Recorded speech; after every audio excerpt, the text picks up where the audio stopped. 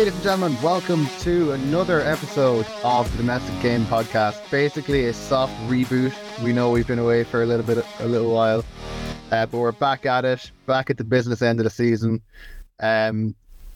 Guys, how are we? We've got Kelly Dwyer here today, we've got Coach Liam Ryan, and we've got Coach Paddy Sweeney here with us today. So how are we? Going well, yeah. Looking forward to the sharp end of the season. That's it. Yeah, same as Liam there. Yeah, Paddy, you're new to the podcast. So, I mean, Liam, we know Liam at this stage, but, you know, maybe if you don't know Paddy, you're not involved in American Football Ireland, that's it. But, you know, for those that maybe aren't involved, do introduce yourself and just give us a little bit of background. Yeah, sure. So I suppose I started playing American football back in 2018. I went to UCD to do my Masters. Used to play GAA and was getting, so I was a little bit sick of the demands that they make me, and said, you know, it's time for something else here. So seeing the stand at the sports day and thought, oh, these lads maybe just get together and watch football on Sundays. But turns out they actually play, and I thought, yeah, that might be something I'd be good at. And went down and gave it a try. And, you know, fair play to all the lads there. There's a good welcoming culture, like, and that was pretty much, I was hooked from the first session. So that hasn't actually translated to many playing seasons with me with COVID and injuries, but finally back at it now. Kind of happy how things are going with ECD. So yeah, that's me. Are you back on the pitch now? Yeah. First game was back against the Minotaurs this year. So yeah, it was a long 12 months or so there. Yeah. Unlucky there, Joe. Unlucky that you were on the negative end of that. Well, I thought, you know, his first game back, I thought, you know, we'd give them a result, like, you know. It surely had nothing to do with you guys being the better team at all. I had to get the dig in. We have a very, very busy couple of weeks now in the next, 15th of June as we're recording this. And this weekend coming up, we have some pretty big games. Obviously, Minotaurs are travelling to the Dublin Rebels, who are trying to keep their undefeated season going. Paddy, you're hosting the Knights? Hosting the Knights. They're very excited to come down to the AstroTurf, I think. Yeah. And the what else have we got on?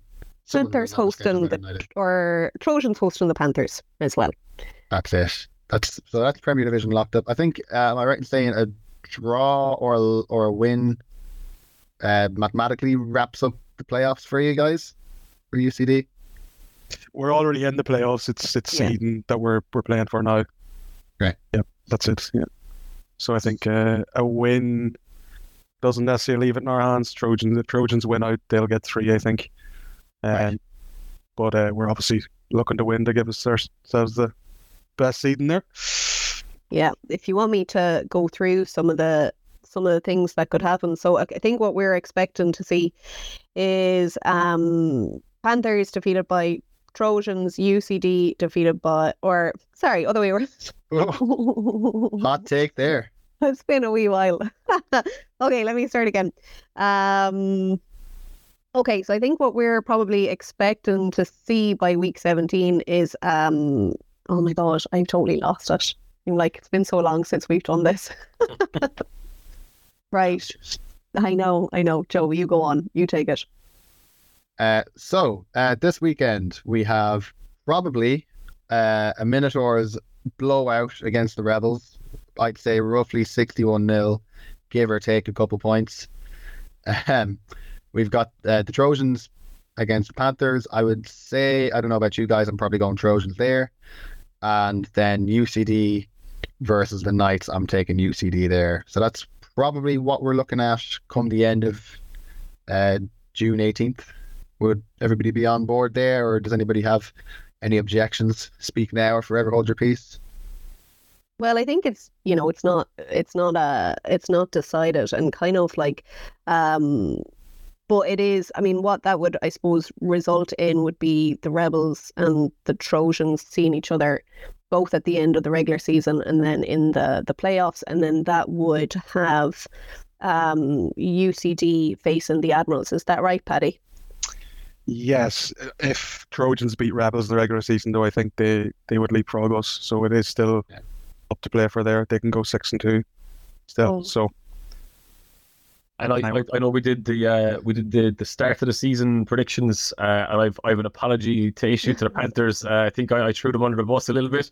I did not know that Finn Kearns is going to be playing QB for him, to be fair, so that changes the dial a little bit. But I actually think the Trojans Panthers game is going to be competitive. I think they have I think I saw Ray Burke on the score sheet a couple of times. I saw Cahill is back with them. There's a few of the kind of old guard that are back in. So I think they've done really well this year. They're not getting relegated. They're kind of holding their own and could potentially upset the Trojans. But yeah, I think that would be the one that I would see as the potential upset this week anyway. Yeah. What I actually found really interesting, because I listened back to that preseason episode before we did this one, and one thing that you did say was, Panthers, unless they have some secret players that are coming in, you know what I mean, to play that we don't know about. Yeah, which I just found really, really interesting. But I mean, Finn has obviously made a big name for himself. Not only is he came from the Vikings, but he was a Wolfhounds DB. He's now Wolfhounds wide receiver, and has made a name for himself as a wide receiver in kind of the international scene over the last few years. So for him coming in as a Panthers QB was kind of a nice, very, very nice addition for the Panthers. Kind of has saved them a little bit. And then also Finn is the type of player that you will play for. So there we're seeing like the likes of Ray coming back, Ian, and Goldie, if I don't misspeak, maybe I do, but it's so he's really kind of been such a fantastic anchor for that team, and kind of has, I think, given them a momentum this year that they might not have otherwise had. So that is fantastic. But the Trojans as well are kind of in somewhat of a similar situation, where they have the return, of course, of Dom Lynn, who got injured, I think just before the start of the regular season, which was a massive kind of a loss to them, because even though he's a new player, he's kind of being tipped as a very, very talented QB. So it will be, I think, a very, very interesting one, kind of like a battle of the QBs there, I think. Yeah. The running back for Trojans as well is a welcome addition for them, I'm sure. Tomlinson. Yeah. I got a chat clips of him. He's unbelievable, man. He's like Surrey leaves and you're like, okay, not so bad. Yeah. It's like here's this other freak athlete. Yeah, great. And he's massive as well. Like, so yeah, it's very impressive. Big time. Yeah.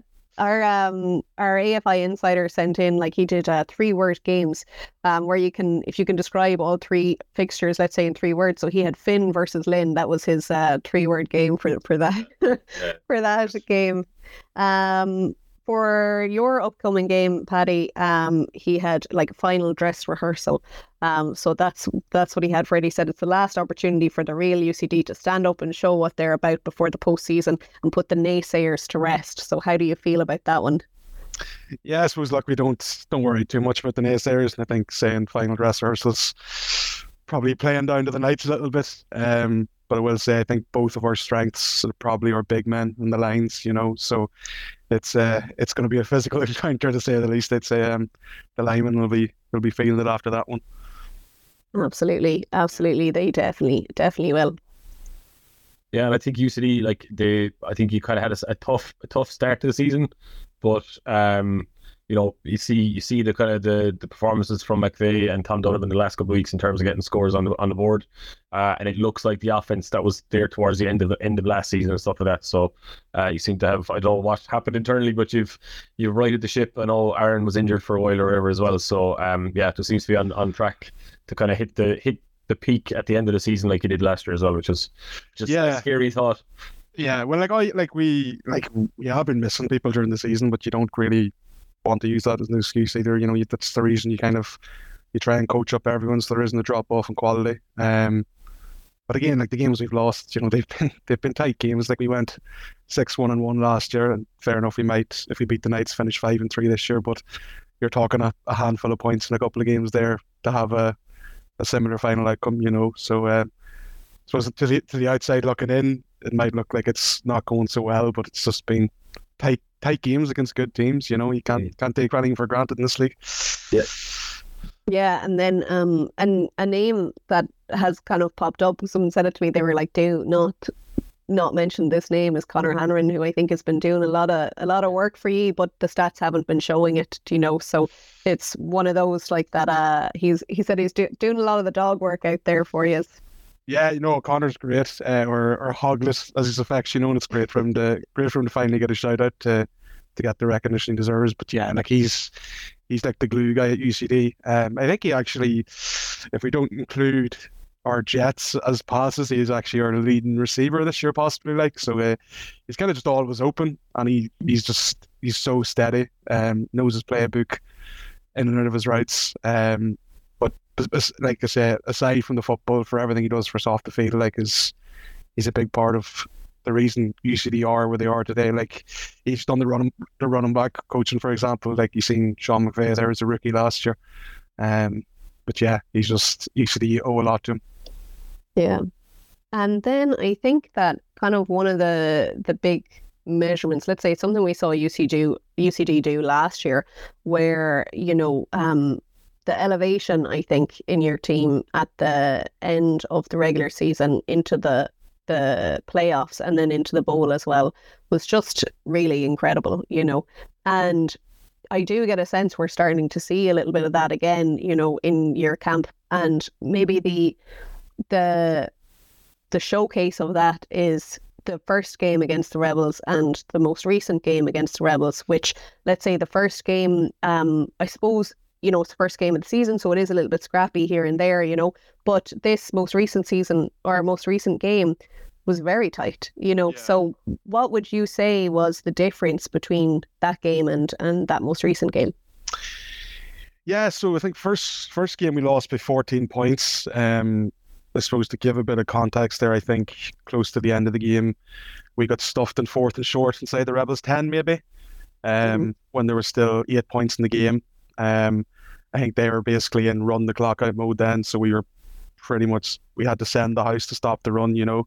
They still managed to get downfield, and with 30 seconds left, you know, you've got a guy in an island out in the receiver, and he just caught a slant and went in for another touchdown. So, you know, that goes from a 1 touchdown game in 30 seconds to 2 touchdowns then. But like, I think we personally feel like we didn't play that well. Not to put words in the Rebels' mouth, I'm sure they thought they did play well. We thought they played well. Maybe they thought they could have played better. Like they were very good in the day. We thought we could have been better, but again, possibly a little bit tighter than the score suggests.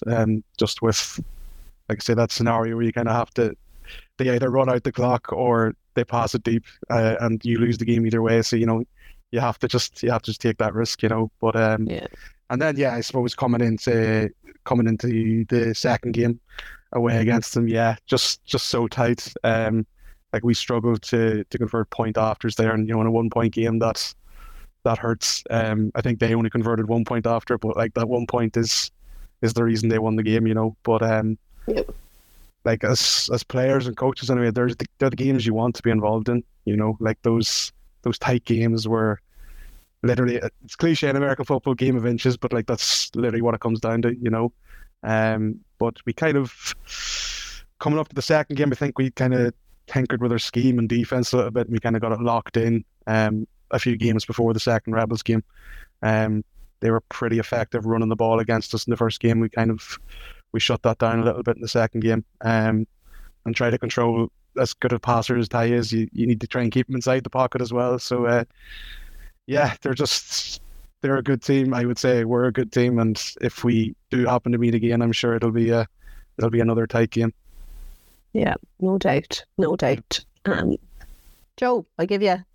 Yeah, it's just you know, you made a note on the close games. Like it's funny, like people have been saying, you know, how many blowouts there have been this year, kind of across, you know, all three divisions. But I swear there's been as many tight games. Yeah, like both of your games with the Rebels. Obviously, we had a close one with Cork there Sunday. Liam, you were involved with a close game with the Mavericks. That like all those games were decided in 2-minute drills. And I think I think it needs to be said just how competitive some of the games have been. You know, in all the divisions. I think there was another game in Division 2, was it Giants and Pirates near the start of the year, that was decided by 1 point. Like there is close competitive football going on. I think it's good. It's just good to kind of, I think we need to highlight that a bit more. That it's not just, say, the Mavericks going up to Antrim and beating teams 55-7 and stuff like that. Like, we do have a lot of close games that have been happening this year. Yeah, it's kind of one extreme or the other. It's like either a 2-point win or a 40-point win. There's nothing in between. Like, it's crazy. Yeah. It is, yeah, and I kind of love like when we see themes like emerging from the season, and if that's like 2-minute drill theme, then there it is. Like, and isn't that actually a cool thing to have pointed out? But okay, I have the outcomes. Let's say what could happen this upcoming weekend. So to recap, we've got Panthers at Trojans, Knights at UCD, Minotaurs at Rebels, and we even alluded to it that a few people are feeling like a lot of these playoff spots are locked up. However, if Panthers defeat Trojans, UCD defeats Knights, Rebels defeats Minotaurs, Rebels are in, Admirals are in, UCD are in, but it goes to week 17 to decide who gets that final spot. And then week 17 we'll see Rebels at Trojans and Panthers at Admirals. So it will be right down to the wire for that final spot, if that plays out. So, I mean, I think you've kind of alluded to it that anything can happen. I think like UCD would be strong favourites. I think it's fair to say over the Knights, and Rebels strong favourites over the Minotaurs. Sorry, Joe. So it's an outrage now. It's really boiling down to that Panthers Trojans game, and then if Trojans defeat Panthers, UCD defeat Knights, Rebels defeat Minotaurs, then we're locked in with our playoff picture being Rebels, Admirals, UCD, Trojans, and the Panthers then being eliminated. So that's our playoff picture at this point. So should we maybe give a little bit of time to, I suppose, Rebels? We've kind of touched on them. I suppose another player then that we should talk about that I think, from what I'm hearing, really has to be game planned on defense is Kenny McCarthy. Like, I think that he's really getting through the gaps very quick, and he's a very impactful player. And it's really interesting where we are this year versus where we were this time last year. We're kind of mentioning a lot of the same players on the Rebels. I can remember Kenny McCarthy being mentioned as a very impactful player on defense. And again, Ty Henry is kind of known as this as the best player in the league, and it's kind of known that he is the key to this kind of powerhouse of a team, that if you stop him, you kind of stop the team. And we kind of would have gotten a glimpse into that, let's say, where he would have gone out against the Admirals, and then the Rebels didn't move the ball quite as well. So I do think that credit to UCD kind of had that very well sussed in the bowl last year, where your defensive strategy was entirely kind of like, let's take Ty out of the game and trust that our DBs can go one-on-one, which they did really, really well. Why with that then are we not seeing that strategy kind of being done effectively this year? Yeah, like I said, I think we kind of tinkered with the defense a little bit this year, and kind of gave Ty a bit more success in getting out of the pocket than the first game. But kind of come the second game, we got to handle it a bit better. But like he's a good athlete, he can't be perfect all the time. No defense can be perfect all the time, because you'd basically walk the league then, wouldn't you? Yeah. But yeah, I suppose the defense that came out in the bowl as well was kind of a new look for us as well.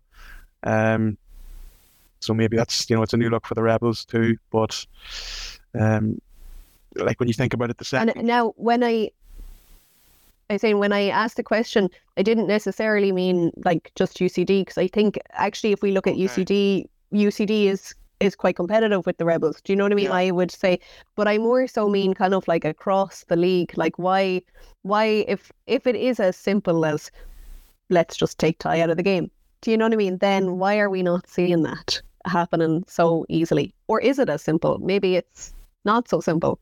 Yeah, well, no, like I suppose to say to take Ty out of the game would kind of, maybe insinuate that the Rebels don't necessarily have a run game either, which they definitely do as well. From watching tape, they've had very good success in running the ball.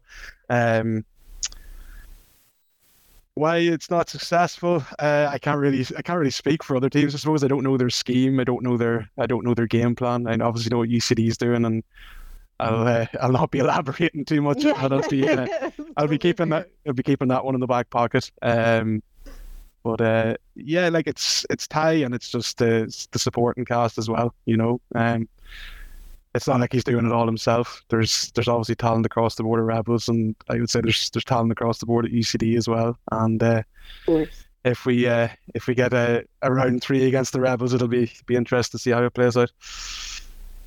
I think it definitely will be. And you know what is very interesting, because if you ask Ty or whatever, like, how are you getting on? How are you whatever? He's very quick to actually give a lot of credit to, I suppose, his other pieces out there, and like Greg Johnson, obviously very well known. Dan Johnson doing a fantastic job as well there, and I think you've nailed it as well. It's like, it's not like as if they don't have a run game. They've always had a very, very strong run game as well. So they're very good, I think, at getting you to respect that, and then hitting you hitting you deep. And another thing is like very good at kind of identifying weaknesses. Like the Admirals were saying as well that they were in a situation where they had to play some rookies as DBs, and it's almost like Ty can sense that, he can sense the rookies on the pitch, and that's it's just an interesting thing. But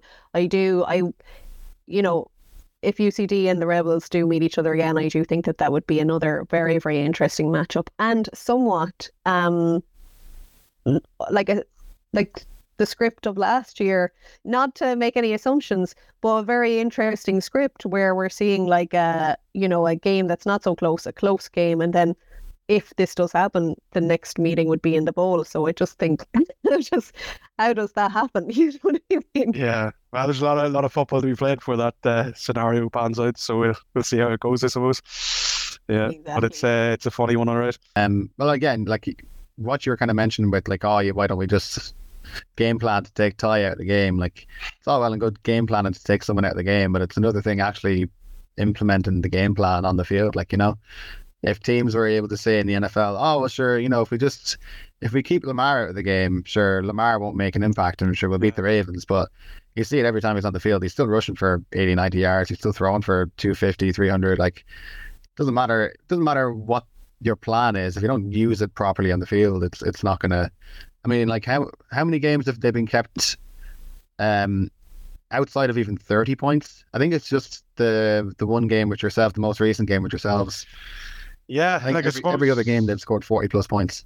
Yeah, like I suppose in Kelly's point of why the game plan's not working, like their Rebels scored 24 in the bowl last year, they scored 25 the last game. It's not all that different. Really, sure. But like it's just going back to what you said, Joe. It's like, just you have to stop this, and then you have to stop that, and then you have to stop that, and that's just the challenge. That is what it is.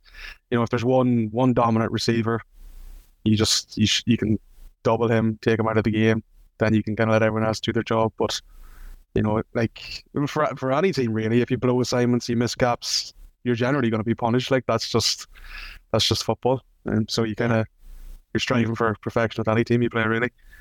Yeah, and I do appreciate that. It's very easy for me to sit on the sideline and say, "Why is that game plan not working?" Like, do you know what I mean? As in, I do. Just stop them. Yes, yeah. And I exactly is a very.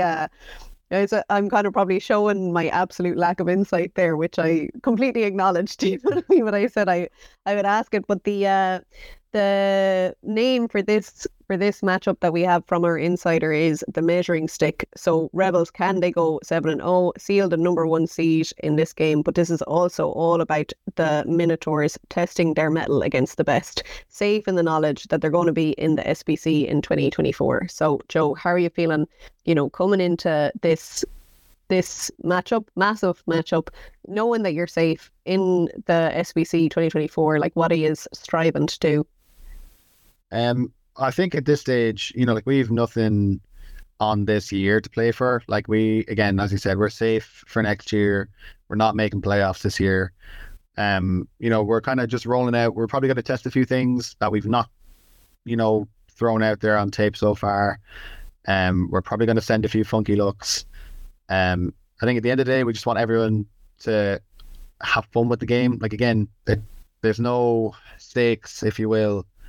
There's no pressure on us to try to go out and win a game. But I think that's kind of when you see us at our best anyway. Like, we've had a couple of games where we've gone, say, 2-3 scores down, and we've ended up, I know it sounds very kind of soccer, but we win the second half. That seems to be a motto for us this year. I think we're like 5-2 in the second half or something, second half of games this year. But like, I think we're just going to go out and we're just going to try and throw some new things on tape. And, if it works, great. It's something that we can maybe try and look at carrying forward into next year. But, and if we win the game or keep it close, that's a win in the books for us. But, a moral win. But yeah, I think we're just looking out, finish the season strong, with a good performance. And if it shows that on the scoreline, then we're pretty happy, Yeah. And I mean, the plans to stop Ty Henry. Yeah, just do that. Why don't you just do that? I can remember actually chatting with the Minotaurs, let's say in the preseason, and just saying, what are your goals? And they had said, we have attainable goals. So some of the things that we are looking at doing is win some games, but score in every game. And you know what I mean? I think it's like that was very good planning. Like with those attainable goals, you can say you actually had a really, really good season. So, you scored in every game, and you scored quite a lot against the Trojans as well. Unfortunately, they scored also a lot against you. But like that, it's just kind of like for a first year in the SBC, I think you've done really, really, really well. Yeah. But like we're pretty happy with how the season's gone. Obviously, there's been some results where we could have maybe seen them gone other ways. Like, again, the Admirals game most recently, we thought that was maybe not going into the game, but definitely after the game, we thought, geez, that was a winnable game with how close that came down. We thought we played a pretty good game considering how much we were expected by some teams to get blown out by UCD. I thought we played a pretty competitive game there. Obviously, you guys deserved to win. I don't think we could have tried to say that we definitely should have won that game, but we thought we put ourselves, or we thought we put a good version of ourselves out in the field that day. The Panthers game was the second game of the season. That was a close one. I think they scored a touchdown right near the end of the game, just before 2-minute warning. So again, one of those games where it's tight right down to the wire, and then they go up 2 scores with just over 2 minutes left. You're not going to make that back. So yeah, I think we've put a good, we made a good impression, I think, despite the record. I think we still have a decent point difference. Like 5 losses on the year sounds bad, but I think the point difference is like -11 or -15 or somewhere around there. So we've kept things close mostly.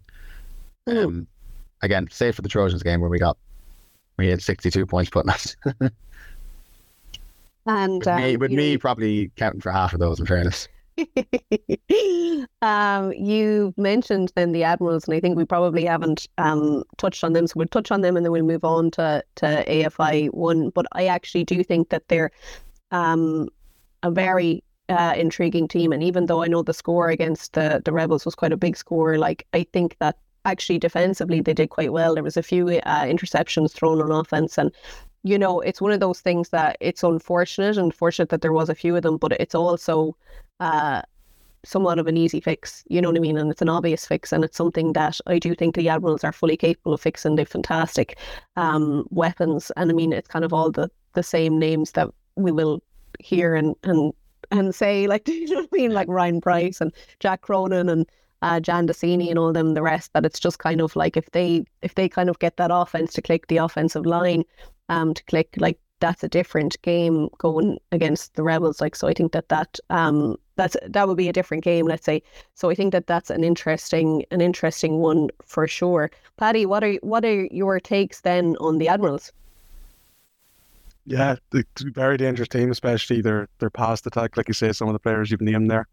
Could start in most teams of the country, and obviously Stephen Hayes is very good at quarterback there as well. I think they'll probably say themselves from when we've played them, there's not much of a run game, so they're practicing plenty of passing anyway, and they're very good at it. And obviously then when you look at defense, there's plenty of talent there, and of course Brendan Gallagher, there's their defensive coordinator, so they're on a tight ship in defense as well.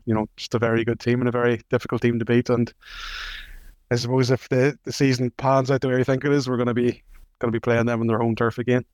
So that'll be a tight game, I'd imagine. Yeah, and are you planning that one already, or just purely focused on the Knights at this point? No, just focus on the Knights. Like I say, if we don't beat the Knights, you don't have to worry about Cork. So you can't get too far ahead of yourself. So no, it's just one game at a time. But like football's football. If you alignment, assignment, that kind of thing, if you get that all right, that works against any team. So you just have to go out and make sure that you're executing properly. And if you can do that against one team, you just need to go out and do the same against the other team. But not looking that far ahead yet. But obviously we have tape in them, and I suppose as soon as the results over on Sunday and we kind of know what's happening, we'll be stuck straight into that. Yeah. Great answer. And as we said, that Panthers Trojans game really being the key fixture there. So okie dokie, we will move on to AFI 2 or AFI 1, apologies. So we still have a few different scenarios that can play out, but one that is for sure is that the Vikings have won the division. So Liam Ryan, congrats to you and the boys. Yeah. So happy with the season so far. Yeah, it's been a revenge tour after the heartbreak in the bowl last year, to be honest. So we're trying to follow in the Minotaurs' footsteps if possible. But yeah, no, it's been really positive this season so far anyway. Yeah, absolutely. So upcoming we actually have quite a few fixtures in this coming weekend. So we have the Razorbacks at Mavericks, the Rhinos at Vipers, the Vikings at Crusaders. And if I run through, so it's that fourth seed that's still up for grabs. So if I run through just the different scenarios. So if the Razorbacks defeat the Mavericks, then the Razorbacks will get the fourth seed. If the Mavericks defeat the Razorbacks and the Vipers defeat the Rhinos, Razorbacks actually get the fourth seed. And then if the Mavericks defeat the Razorbacks and the Rhinos defeat the Vipers, the Rhinos will get the fourth seed. So that's what our playoff scenarios are at the minute. So how do you? I think you would have got good money or good odds for that to be the playoff scenario at the end of the year. Like for the Rhinos to be on the cusp of a fourth place, with the Mavericks being like unbelievable this year, and then the Razorbacks in playoff contention. I think it's amazing. It's been a really competitive division actually. Like we've had I think we've played all the teams now this year, and it's been like tight games and some tough football. It's been excellent. But yeah, it's I'd love to see the Razorbacks get in, but I think the Mavericks probably have too much for them. And then the Vipers Rhinos game essentially is the, I think, if the results go their way, the Rhinos should be a winning in, but depending on the other game, it's Mavericks have small numbers, so I don't know if they can even rest people. So it's like, will we rest our starters? I don't think they have people to put in as resters. So I think they'll just go full on, knowing the lads that are there. I can't see them taking the foot off the gas at all. Yeah. Well, I think it's the interesting thing with the Razorbacks. I would probably have the Rhinos as the favourites to make that fourth seed, as you've said as well. With the Razorbacks, you see they've played, I think, the Jets twice, so they've put up like they've had a little bit of a softer season. The Jets have kind of have a very difficult year, so I kind of do think that the Razorbacks did benefit in that way. But regardless, that happens. That happens no matter what way you do it. There's always going to be like easier fixtures, and they're very difficult to predict at the start of the year. But I've lost my point there. So Joe, the heartbreak of this season for me has been, like, across any division, I think, has been the Rhinos. Like, they've been involved in so many, again, I said it earlier in the episode, like so many tight games. Like Liam, both of your games with the Rhinos, I think were one-score games. Yeah. They lost to Crusaders. the Crusaders. Yeah, both of those I think were 1-score games. One score game. Mavs 1-score game in a last-second field goal that was controversial, and we'll leave it at that, and we won't say anything else. I think I saw a thing with Dave Hotsford. He said that they lost 4 games by 11 points, I think, or something, 12 points maybe. Like that's a heartbreaker. Like, as you said, Paddy, like there's such fine margins in a season. Just to have such tight games is tough. What I see with the Rhinos, I mean, their defense is absolutely elite. Like, as in it's shower pull standard defense. Yeah. I think they're going to struggle with Ethan injured and stuff. I just don't know what the fix is on offense for them. They have had enough time now to get something in place. But I think their challenge is going to be scoring decent number of points against the Mavs defense or our defense or the Crusaders. Is going to be a challenge in the playoffs for them. I think for the Mavericks, kind of some of the, I mean, it's a credit actually first of all to Alex Sims, who is the president there, who has really taken a club that was struggling and made the decision to go down division and then to come back up. And I just think such a healthy club now, we see that kind of this year, and he's just doing fantastically. And then the other thing that I'm really enjoying is Nathan Hartley. This in his rookie season is really just doing fantastic, and he was a flag QB for a long time before kind of breaking into this kidded scene. But what a break it has been! And then he has of course been assisted by like the likes of Brendan Sims, Eamon Ward, who are doing fantastically. Eamon, I think, had played for them before and it's just come back. They have a few other players that have come back. Rory as well, who I think went on a 1-year loan to the Cowboys and is after coming back to the Mavericks, where they'd argue he belongs, and that just makes a massive difference. So for this matchup, I think it was a do your job. That was the kind of the three words to describe this. So, and the description then is the Rhinos will likely be score watching. Where are we? Razorbacks game. Yeah. So yeah, if the Razorbacks beat the Mavs, then the Rhinos it's out of their hands anyway. But I think, like, because they all kick off the same time, like there's very little you can actually do in terms of controlling anything. So we've had the same situation previous years.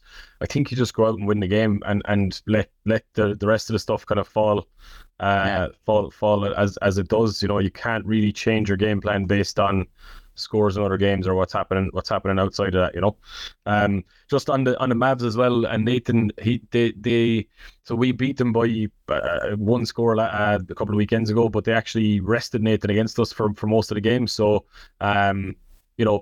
they're playing their cards very close to their chest. I think that they were kind of not giving away plays. They weren't giving away kind of their young QB or anything like that. So while it was a good win for us, I think the Mavs have a lot more in the tank that they're not showing.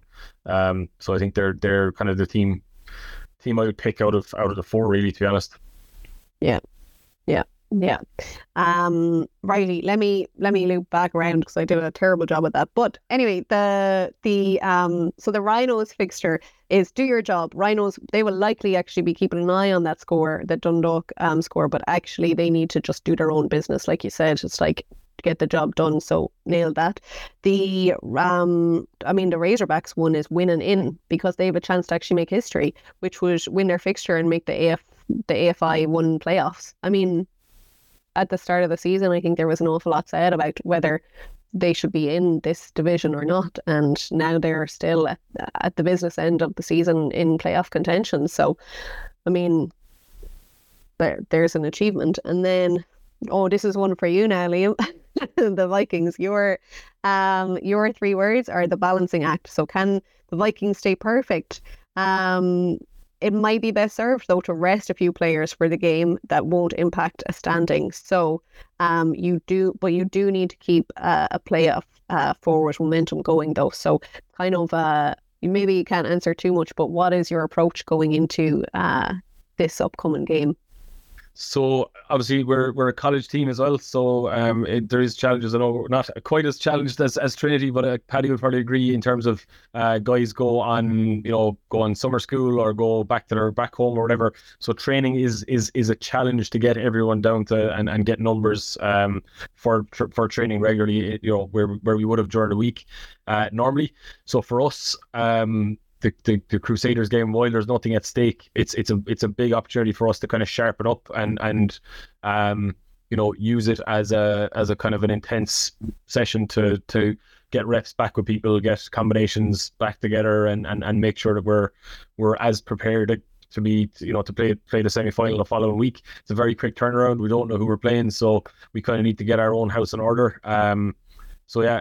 For us, it's there's no plan to wrap anyone up in cotton wool or anything like that. I think if guys have knocks, they won't play. But other than that, we're kind of going full strength and using it as a way to kind of keep the momentum and build the scheme and build the strength across the team. So I don't think you can kind of take the foot off the gas. That's when you get in football. If you do that, that's when you get injured. You need to go full on and try and win every game essentially. Yeah, absolutely. Joe, are you missing AFI 1? I mean, I like life in Premier Division, I'm not gonna lie.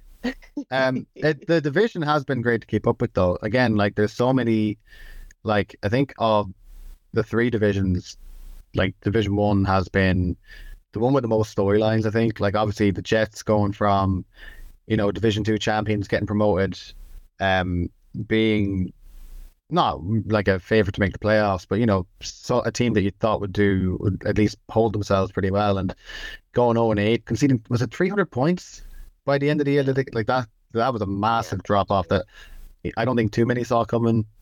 Obviously the Razorbacks doing keeping themselves in contention for playoffs right to the last day. Obviously with Ethan Foster getting injured for the Rhinos, and how they've still managed to keep games close. Obviously then Mavericks and Vikings going on a tear. You've got the revenge angle for the Vikings. You've got the redemption angle for the Mavericks. Like, it's a lot of like an anime tournament arc or something like that. It's just everybody's got something going on, like, But the Mavs story is class. Like, in fairness, if they can go from like losing the Division 2 bowl to winning the Division 1 bowl in 1 year, that's an unbelievable turnaround. But it's obviously not what I want to see, but it would, as a neutral, you would appreciate the storyline. You would indeed. And then I suppose, speaking of storylines, and Paddy, I'm going to loop back to you, but I suppose a storyline in UCD that you are stick to the teeth of is the storyline of, UCD, they trail off at the end of the season, which of course we saw the opposite happen last year, So with that in mind, how are you in terms of coming into the end of the season, coming into the playoffs, like in terms of engagement of the team? Yeah, like the engagement's still good. You still, like Liam had said, you still inevitably do get people who are students and not from Dublin that do tend to come home, and that could be, like Mayo or something sometimes, and that's, you're not really popping up for training at that stage. But I think we have a lot higher numbers now than we have in the past, so we're kind of in a better position to absorb that kind of and still have good quality training. You're still able to have scrimmages of that training kind of thing, but like there's that, and then there's holidays, there's the little knocks that people are picking up, and at this stage of the year it's kind of like, don't mind training too much if you've a knock. Like you ultimately want to be healthy for the game, so it's kind of a mixture of all the things, but I suppose you counteract that by doing a good job at recruiting in September and having the numbers to absorb that when the time comes around, Yeah, absolutely. Right. So, Joe, we better do our AFI 2. So, I mean, I don't want to say simple division, but we've got 3 teams. Now, unfortunately, just with Trinity doing the forfeit thing, which was an unfortunate forfeit. But we have Eagles who have secured their spot, and now it's coming down to the Giants and the Pirates. So where are we on that? What are you thinking? I mean, I think it's the Giants. I don't know I don't know what else I can say, really. Like, the Pirates, they're a team I really want to root for. I don't think I've met a bad egg from the Pirates yet. They seem like a great bunch of guys, and they are improving for sure. Like if you compare how they've been doing in games this year compared to last year or even 2019, like they seem to be getting there sort of on the field wise. But I just think the Giants are that step ahead of them. It's hard to talk about Division 2 because there's not been an awful lot of action to talk about. Obviously, with Trinity forfeiting, and their season only being 6 games long to begin with. Yep. It's difficult to try and form like a proper, hugely informed opinion. Other than I think the Giants are going to beat the Pirates because the Giants have won games on the field. Yeah. But yeah, that's about it. I think it's difficult talking about it because like you hate to see Trinity even after moving down and trying to manage their expectations still can't find numbers at the end of the year. I think at this stage, I don't have a board position in AFI. I can say things. I think like I would nearly start to consider as like the university club from Trinity, not like AFI version Trinity. This is like the American Football Club and Trinity University need to start thinking about, okay, well, do we form partnerships with clubs in Dublin rather than trying to field a team and only getting 3 games out of the year? Like, I think you can still coach people up in first year or in first semester and still get your intervarsity blitz in with UCD and Limerick. I think that is something that I think all 3 teams look forward to. As a bit of semester 1 competition. But like when it comes to trying to play games in a March through July to August year, like I don't think they can commit to it anymore. And I think if you can provide a pathway for players to be like, okay, well, we're gonna coach up in these first 4 months, and then based on your evaluation, say after December exams or January exams, whenever it's done in Trinity, we'll suggest clubs for you to hit up, and we'll send tape if we can, and because I think that's just the most beneficial way at the moment for them to grow as a club and eventually come back to competing in AFI. But I just think for next year, I personally can't see it happening where they fulfill a schedule, unfortunately. Yeah, I know, and I feel like we're coming to the end of the episode, and we're really after bringing it down. You know what I mean? Really brought it down a notch quite there. An elegant solution to it, though. That's a good way of like structuring it. That you can get the semester 1, get the intervarsities, and then essentially, depending on a person's level and ability, refer them to a Dublin team in Division 2, 1, or the Premier, and that's I think that would work quite well. Yeah, it's good. Yeah, good shout. I think one of the things, and I'm actually even going to rope in UCD and the Vikings with this because it works really well with you, but something that Trinity is maybe missing with the formal setup is vets, you know what I mean? And that's kind of a big issue when you're trying to have an American football team that you're building year on year, is you do need kind of vets to really ground the team and break in the rookies and all of that. And I think that's one of the things with the Vikings that we are seeing, which was like the kind of reformation of a very young team and just a few vets there. And now we're seeing kind of rookies becoming vets. And it's the same with UCD. Like, I think that has really been, that kind of tired storyline now of, you trail off at the end of the season, where, you have some vets now that stay around and they really are kind of the leaders of the team. And with that in mind, I have to give a shout out to Eddie Goggins Senior, who is just, speaking of vets, speaking of vets, absolutely killing it. Yeah, comes in one game, throws 5 touchdowns, refuses to elaborate. Yeah, he is a living legend. Yeah, also a stunt pilot. I don't know if that's common knowledge, but he's a stunt pilot as well, just to add to the myth. Basically. Just because he wasn't cool enough. Yeah, exactly. Although he used to wait another 5 years for the Hall of Fame. Is that the? He'll have to hang them up at some stage if he wants into that, won't he?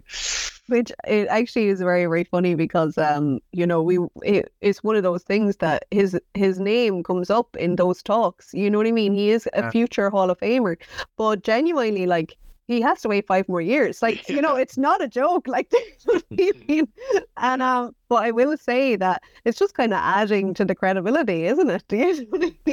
Not that it was in doubt, but you know, just amazing stuff.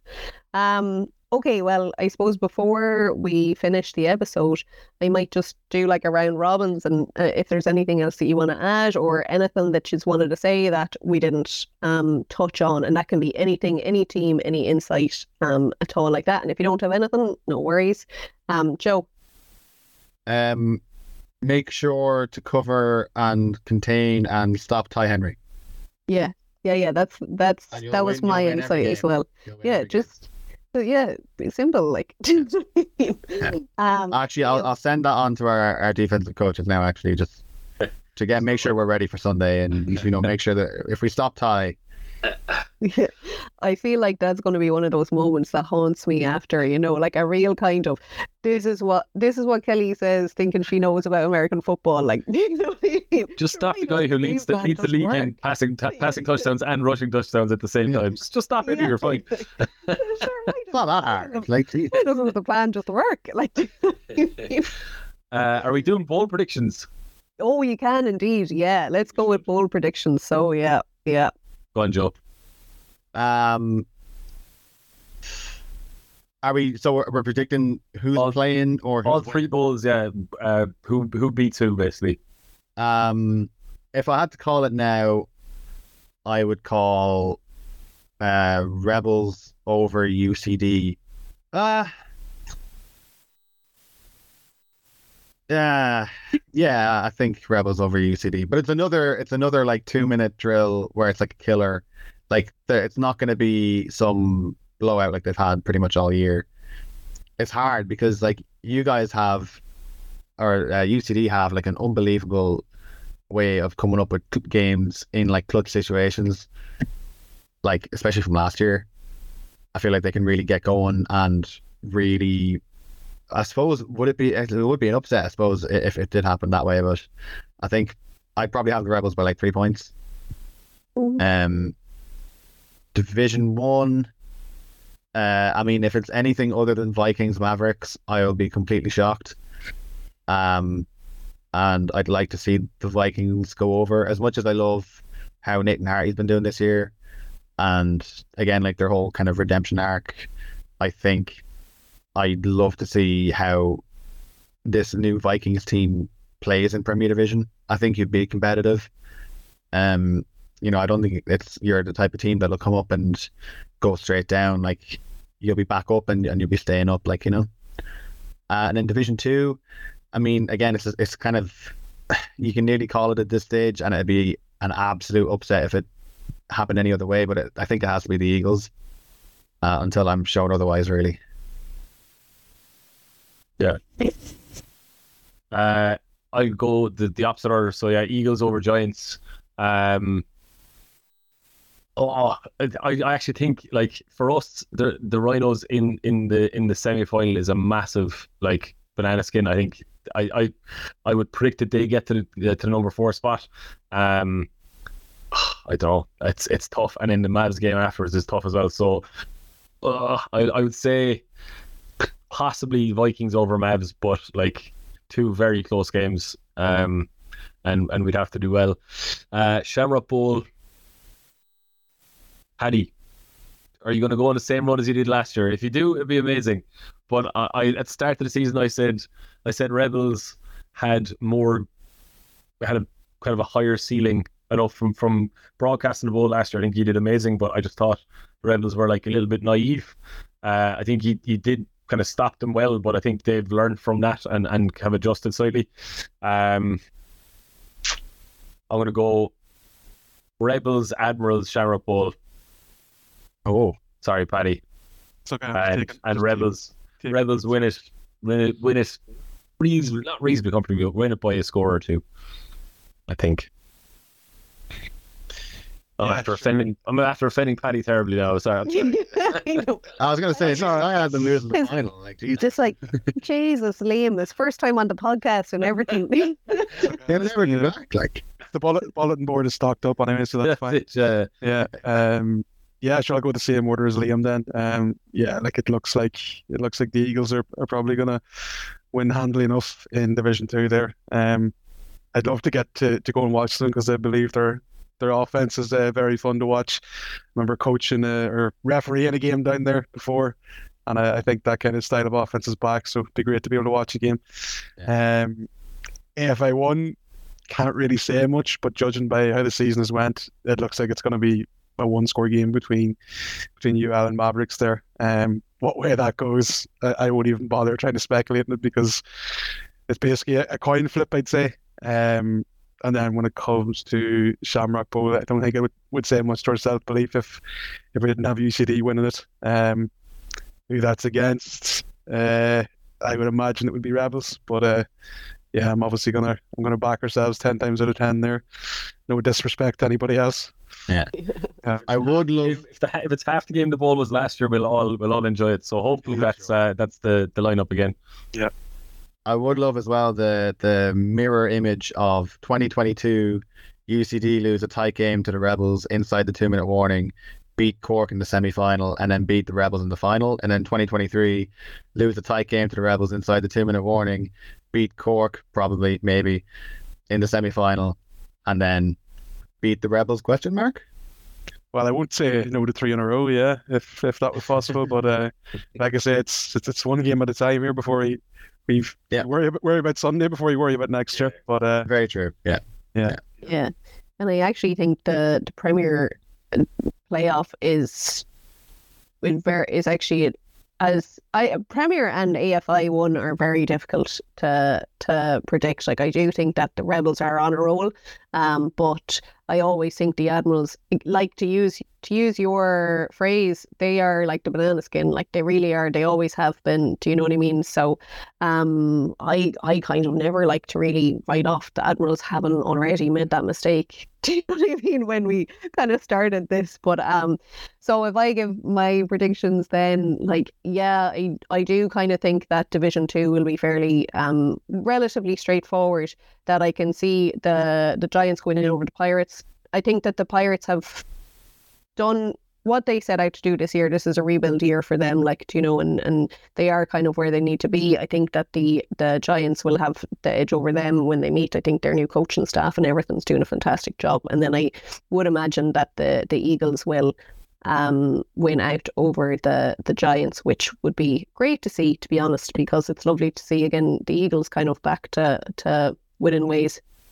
AFI 1 then, and I know it's a little bit off topic, but a team we didn't mention actually that I meant to mention was Crusaders, because I just think that, you know, even though they're maybe not a focus for this episode, I do kind of think that they just have a fantastic maturity about them, and they really like the brand of the Crusaders has really come very, very strong. Like, you know, I think that if anything, you know, Jordan is kind of, he's like the Ty Henry of of AFI 2. Do you know what I mean? Where not to discredit any of the other players, but I do just think that a lot of kind of effective team strategies have been basically to stop him, and that's where like the Rhinos have given them a good game, let's say, and a few other teams as well. Like they've just been really brave. So I did actually want to mention them as kind of he only has circus throws.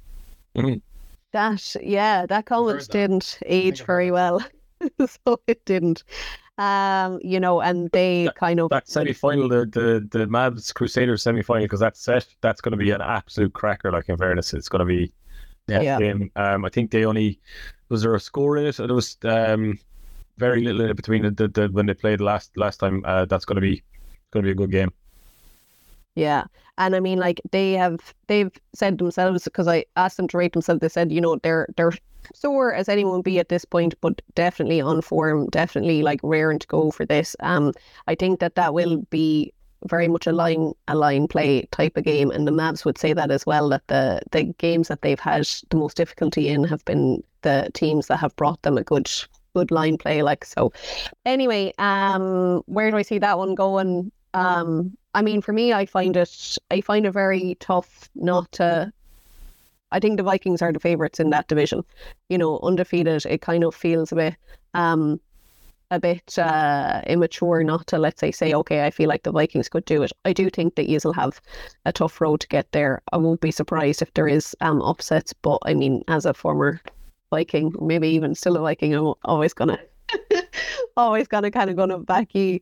Then in terms of Premier, this one is a very interesting one, because even at this point, if we're looking at the picture, we're saying, okay, it's going to be the Trojans. It's probably a different Trojan team with, they didn't have the best start with starting kind of with their QB3, but now that they have their quarterback back, like, that brings a new life to that team. But it's, even though I do think that the Admirals, it's not beyond reach for the Admirals, especially because the things that they need to improve on are kind of clear, simple things.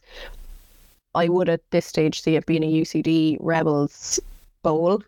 I really want to say UCD because I feel the momentum and I can feel that gap closing, and I do think that, Paddy, you're playing your cards very close to your chest. Like, I think you know a lot more than you're letting on. There's a butt coming though, Paddy. There is a butt coming. Yeah. I'll wait till you to finish your sentence. There is a butt coming, but I just don't see the Rebels allowing it to happen 2 years in a row. Do you know what I mean? I don't see them allowing it 2 years in a row. I do think that if it was a situation where they find themselves in a bowl game, having gone undefeated, and the team is really giving them something that they're not expecting, I think they will be a lot calmer with that. Do you know what I mean? Because they've been to that place and they know they can deal with it. You know what I mean? So that's where that, and I do think that they will have a plan for that. Whereas I, in a weird way, doubt that there was a plan for that scenario the first time. Do you know what I mean? So that's where I think that the difference might be. But we will see. We've been very, very wrong before. So most of the time. yeah, quite often. Yeah. So will we leave it? Will we leave it there, guys? Yep. Happy enough to. Yep. I think so. Thank you very much, lads. Yeah, thanks very much, everyone. Thanks for having me. Perfect. Thank you, Joe. I'll let you wrap it up. We'll close off. I suppose we'll wrap up this episode, guys. Thank you so much for coming on. It's always great chatting to people who are, very in touch and very informed with everything going on. So it's great to kind of have that, to have a bit of sort of hype going into the weekend. I suppose we'll tease maybe a flag episode coming up, with the flag season starting soon and the European Championships coming up. Kelly, maybe we will. Maybe a kit unit, maybe a uniform tier list episode at some stage. I've been teasing since January, and I also, let me record it. But I like that you said it's nice to chat with people who are, informed and whatever. And even just on that, I think it's very obvious that, like, we haven't been around as much as we would have usually been, but that is because we have been pretty focused on a few other things that we have going on at the minute. So that's why we have Paddy, that's why we have Liam, and Joe, I'm not taking away from your insight, like, you're an active player in Premier, so I'm definitely talking more so about myself. We need to start reffing more games. Oh God, I'm done with the reffing. With the ghost of Kelly, Ref Kelly, hanging around us, we'll sign off, I think. Guys, thank you so much for listening, tuning in, liking and following and subscribing and sharing and all that good stuff. Helps us out. Thanks so much, guys. We'll see you soon.